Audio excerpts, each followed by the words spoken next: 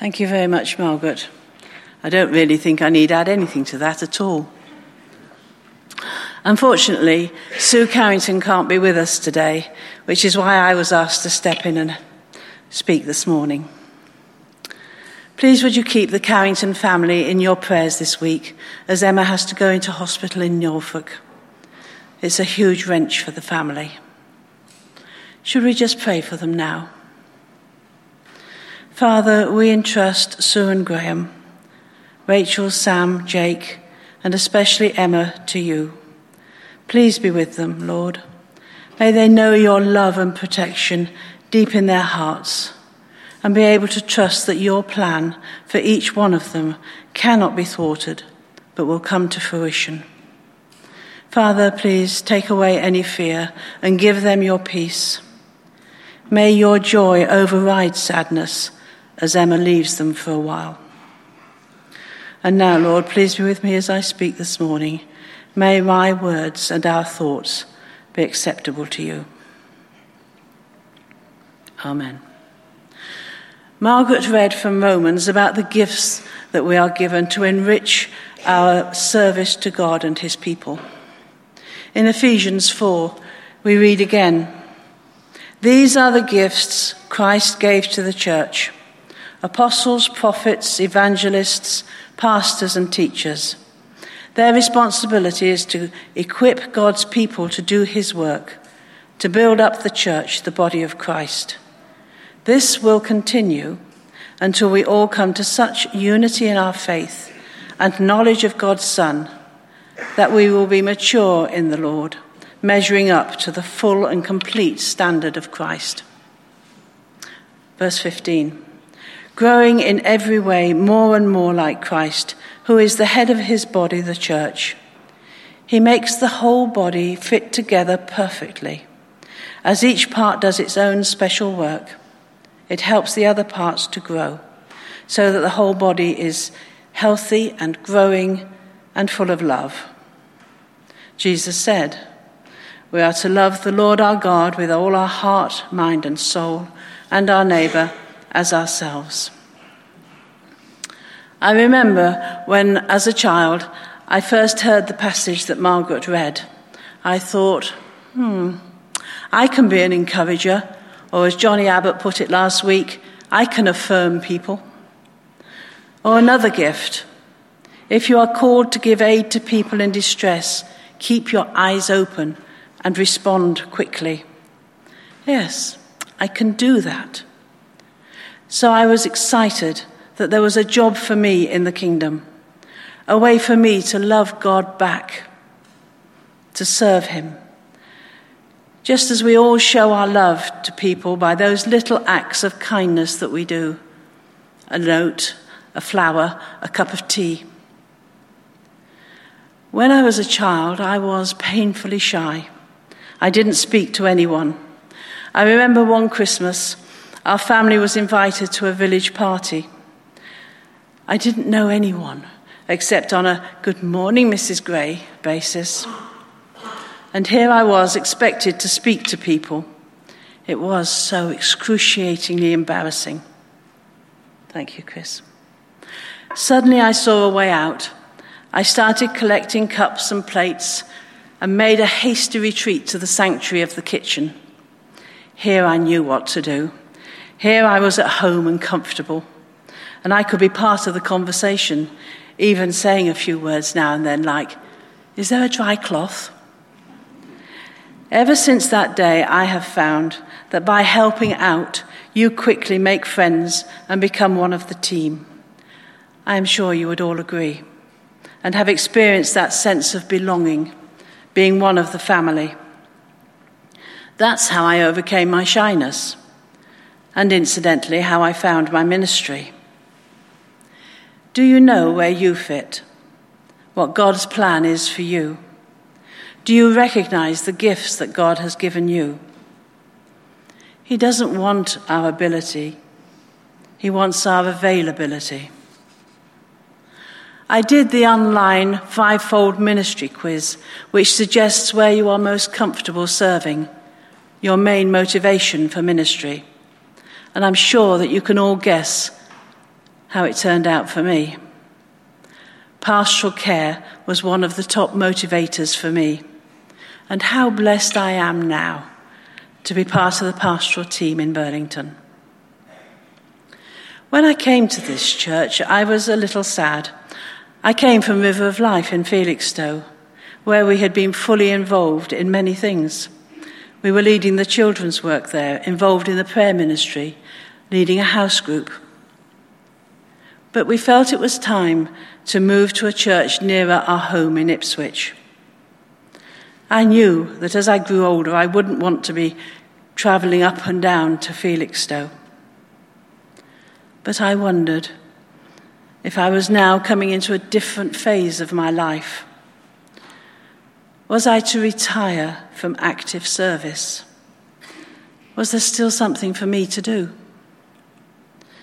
Inevitably, we lose some friends when we move. Would I find friends and deep Christian family relationships in Ipswich?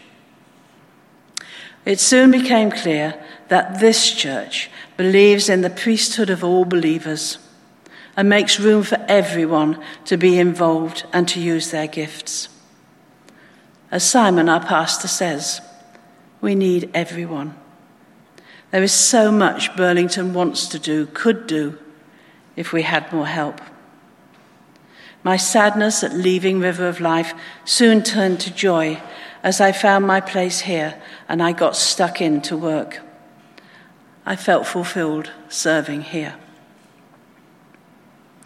I don't see myself as the sort of person that wants to do the top job, but I will do my bit. Chris and I began at Burlington by doing simple things. My first service was in the kitchen, washing up and making coffee. Then I helped with some admin. I firmly believe that if we are faithful and willing to serve in the small things, then the Lord will open more doors for us. God has given each one of us talents, and we are expected to use them to serve him. Jesus taught us that in the parable of the talents. Do you ever feel lonely? On the edge of things?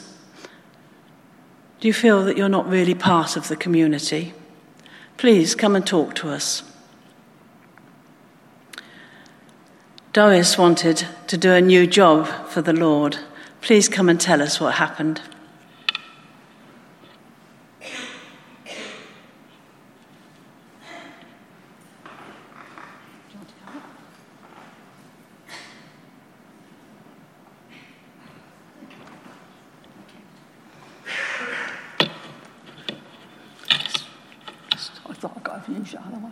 It doesn't matter, you can use that one.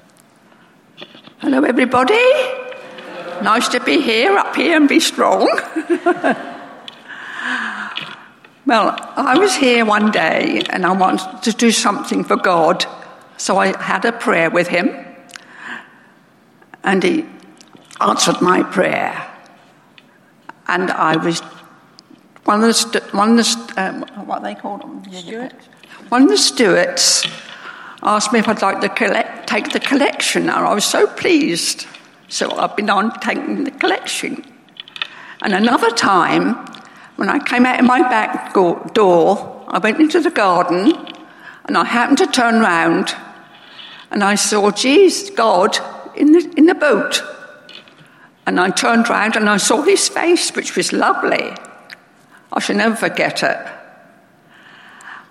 And also another time, when I was very young, in Sunday school, we had a photo taken on the beach with my twin sister and I would like you to see it on the screen. My sister and I are wearing straw hats. So can you see? No, it's upside down. Not very. It's all right. It's okay. It's okay. Yeah. Oh, well, sorry about that. Can't get it right. Oh, there it is. Look, that's me at the front. No, I'm at the back, and my sister at the front. And Jean Cobb, what used to live in Elliott Street. I don't know the other people's names. No. They were happy times. Thank you very much for listening. Thank you very much, Phyllis.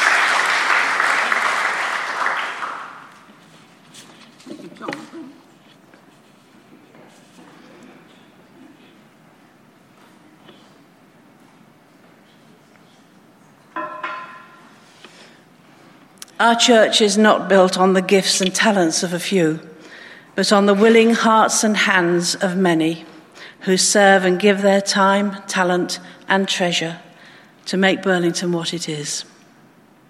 We are born to serve God, the people he puts alongside us.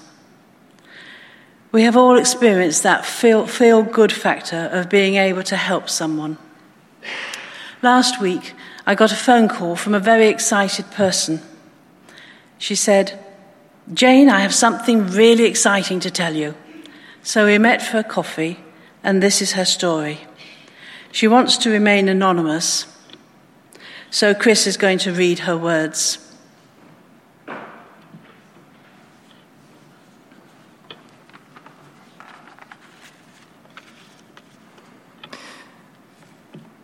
She writes, "I always went to the 6:30 a.m.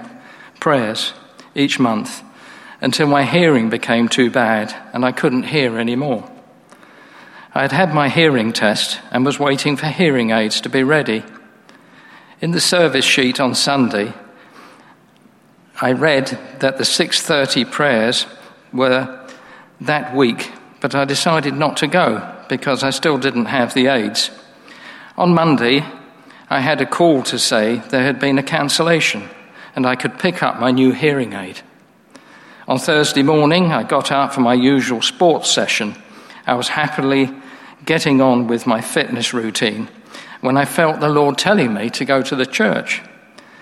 The feeling was so strong that I knew I must go. I thought God wanted me to go to the prayer meeting, and I had no excuse now as I had my hearing aids. I was 10 minutes late getting there, but there was no one else around. I didn't realise the prayer meeting had been cancelled. I thought, oh well, I'm here now. I'll go into the church and pray by myself. I sat quietly, but nothing came to me. "You asked me to come, Father. What do you want me to pray for?" I waited, and then God spoke to me. "I want you to clean the ovens."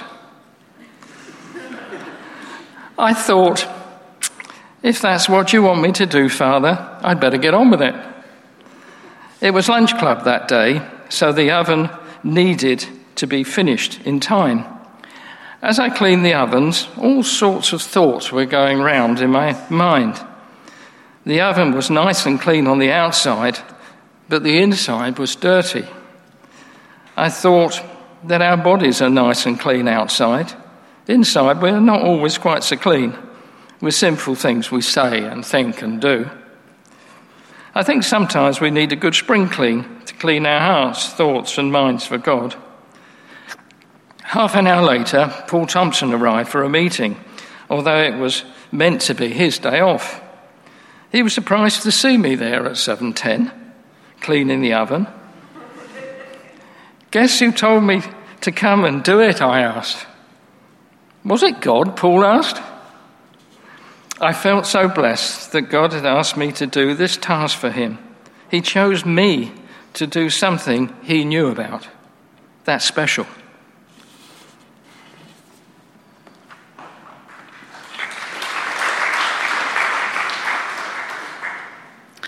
There are so many ways in which we can serve in the life of this church, locally or further afield.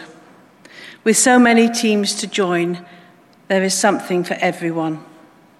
Our vision is to be a church on mission, loving each other and reaching out to our neighbour, in the widest meaning of that word. If you are now thinking to yourself, "Here we go again, same old, same old," or if I'm preaching to the converted, then please bear with me. Perhaps you can be one of those who reaches out to those who do not feel fulfilled, who don't feel they belong, Perhaps you can help others to find their way. Whatever age or stage of life you are in, there is a place for you to belong, to grow, and to contribute. God's heart is family. He invites us into his family, and we are asked to invite others, to sow seeds. As we know, you can't reap a harvest if you don't sow the seeds. We can change the world, one person at a time.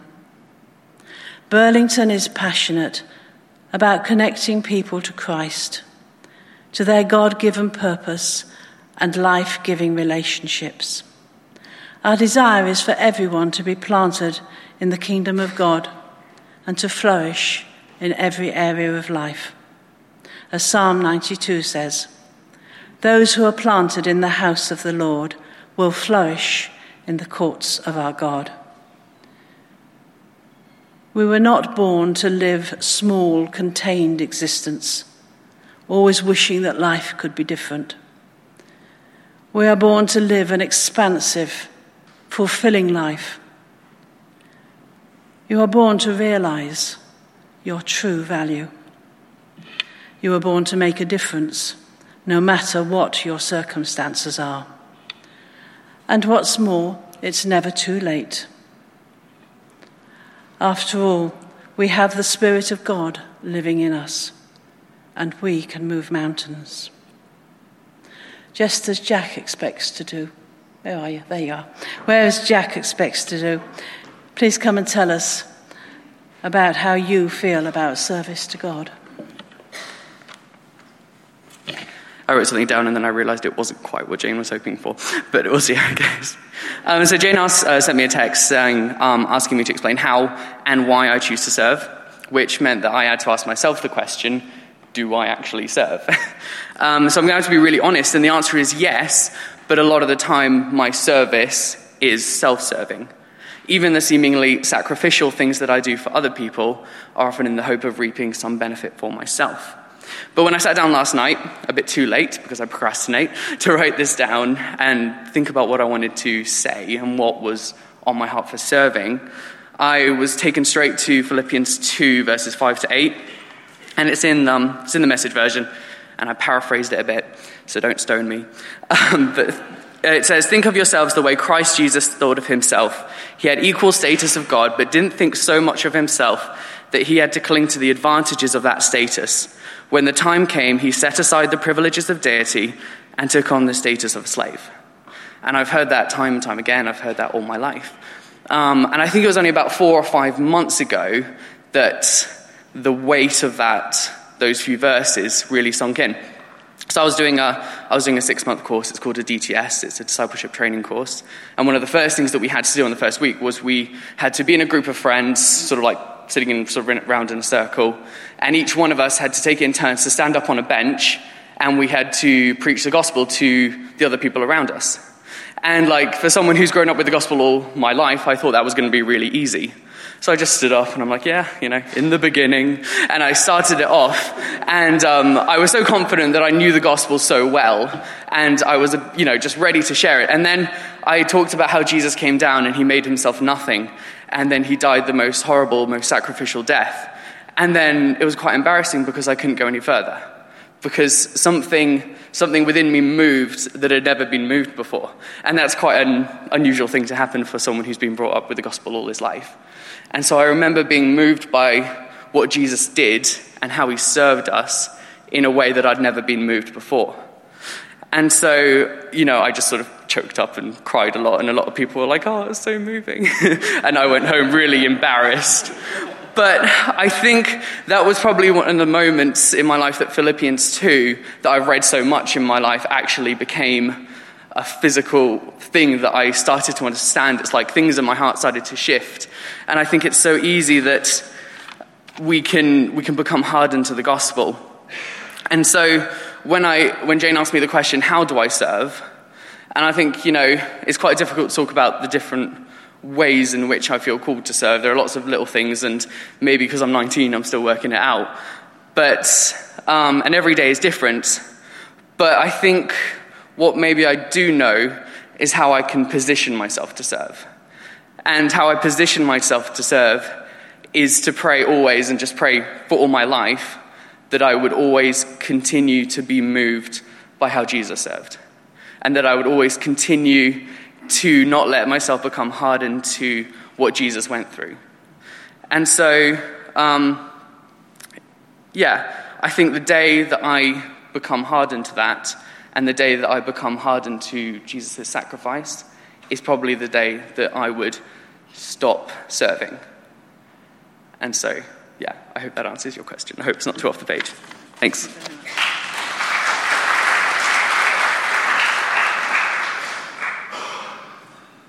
So, what is our calling? Firstly, of course, we are called to love the Lord our God with all our heart, mind, and soul, and our neighbour as ourselves. Secondly, in terms of the Great Commission, we're called to go and make disciples. We all have at least one person that we can reach out to, that we can pray for. If we look to the model of the early church, they were fully focused on their calling to tell people the truth about Jesus, to build extended families by praying together, sharing together, having meals together, sharing communion, caring for one another, and worshipping God as one body. In this way, their mission and the church grew. There is a tendency for us to have our own concept of what the church is supposed to be like or supposed to do, based, I guess, on what we are used to and what we did in our childhood. The truth is, however, that God has clearly laid out for us in Scripture what the ministry of the church is. We don't decide what the church's purpose is or what it should do, its mission. God does that because it is his church, not ours. Our responsibility is to determine how and where Jesus is working in our local community at this moment in history. For the past 20 years, this congregation has entrusted Simon and Kerry to lead us into the vision for this church. We trust them to wait on God, to learn from God what he wants to do here in Burlington. Our mission, our purpose, how we are to reach out to those Jesus wants to save. We need to pray for our leaders, that they hear from God his desire for Burlington, what he wants us to do here in London Road. His kingdom, his will in us and in the world that we are part of. We have also entrusted Heather and Sarah with the vision and work for the children and the young people. And Paul has accepted the overwhelming task of managing the practical work which enables the vision to go ahead. Alongside the trustees, our leaders faithfully follow the Lord's plan for us, the church, and for the future. But it is in our network of small groups, missional communities, and other gatherings that we look out for each other and we lead new people to faith. We, that's you and me, we work out the vision on a daily basis. Let me give you an example. In the past month, life has been really difficult for Chris and me. Our friend, who was so ill, came to stay with us and died. And there were other complications around that as well. In the midst of this, 2 of our daughters have had serious health issues. Another had career problems. 3 of the grandchildren had emotional crisis. And then our youngest got engaged and is trying to buy a house. It was all overwhelming. Looking back, I can see how the small group we belonged to rose up to stand with us. The men stood shoulder to shoulder with Chris in prayer. And we ladies had numerous phone calls, texts, cups of coffee, and most importantly, we prayed. Someone was on our doorstep every day to be with us. That is when you know the power of love, real, prayerful, loving support. When ministry becomes practical in our culture and in our community.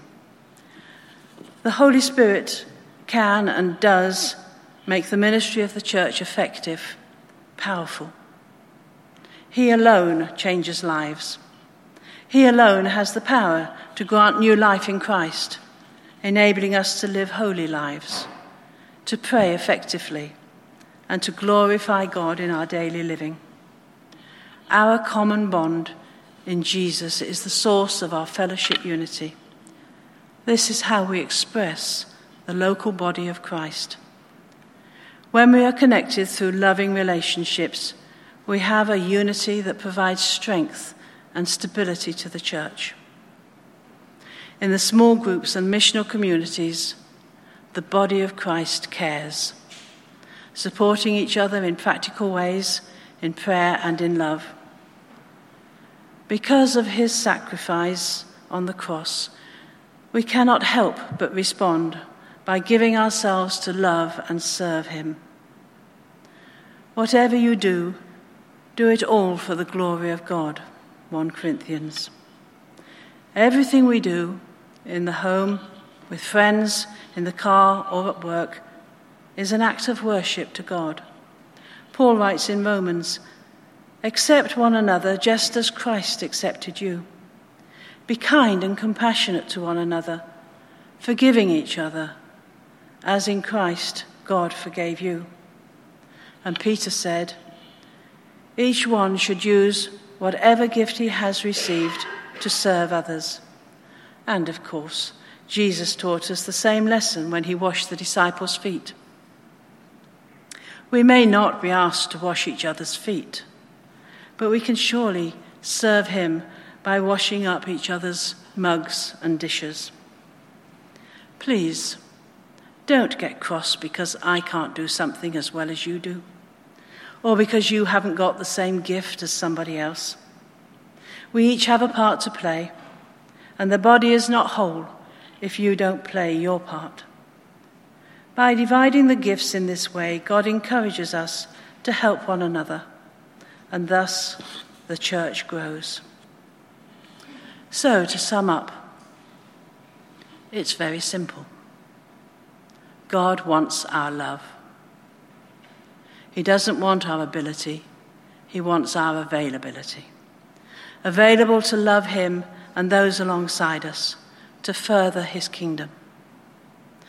Perhaps it's not always easy to love our neighbour. Perhaps it's not always easy to do that boring job day after day, unless we do it because we love God. Let all we do be for him, turning everything into worship of him, because he is worthy of all praise and thanks and honour. Amen.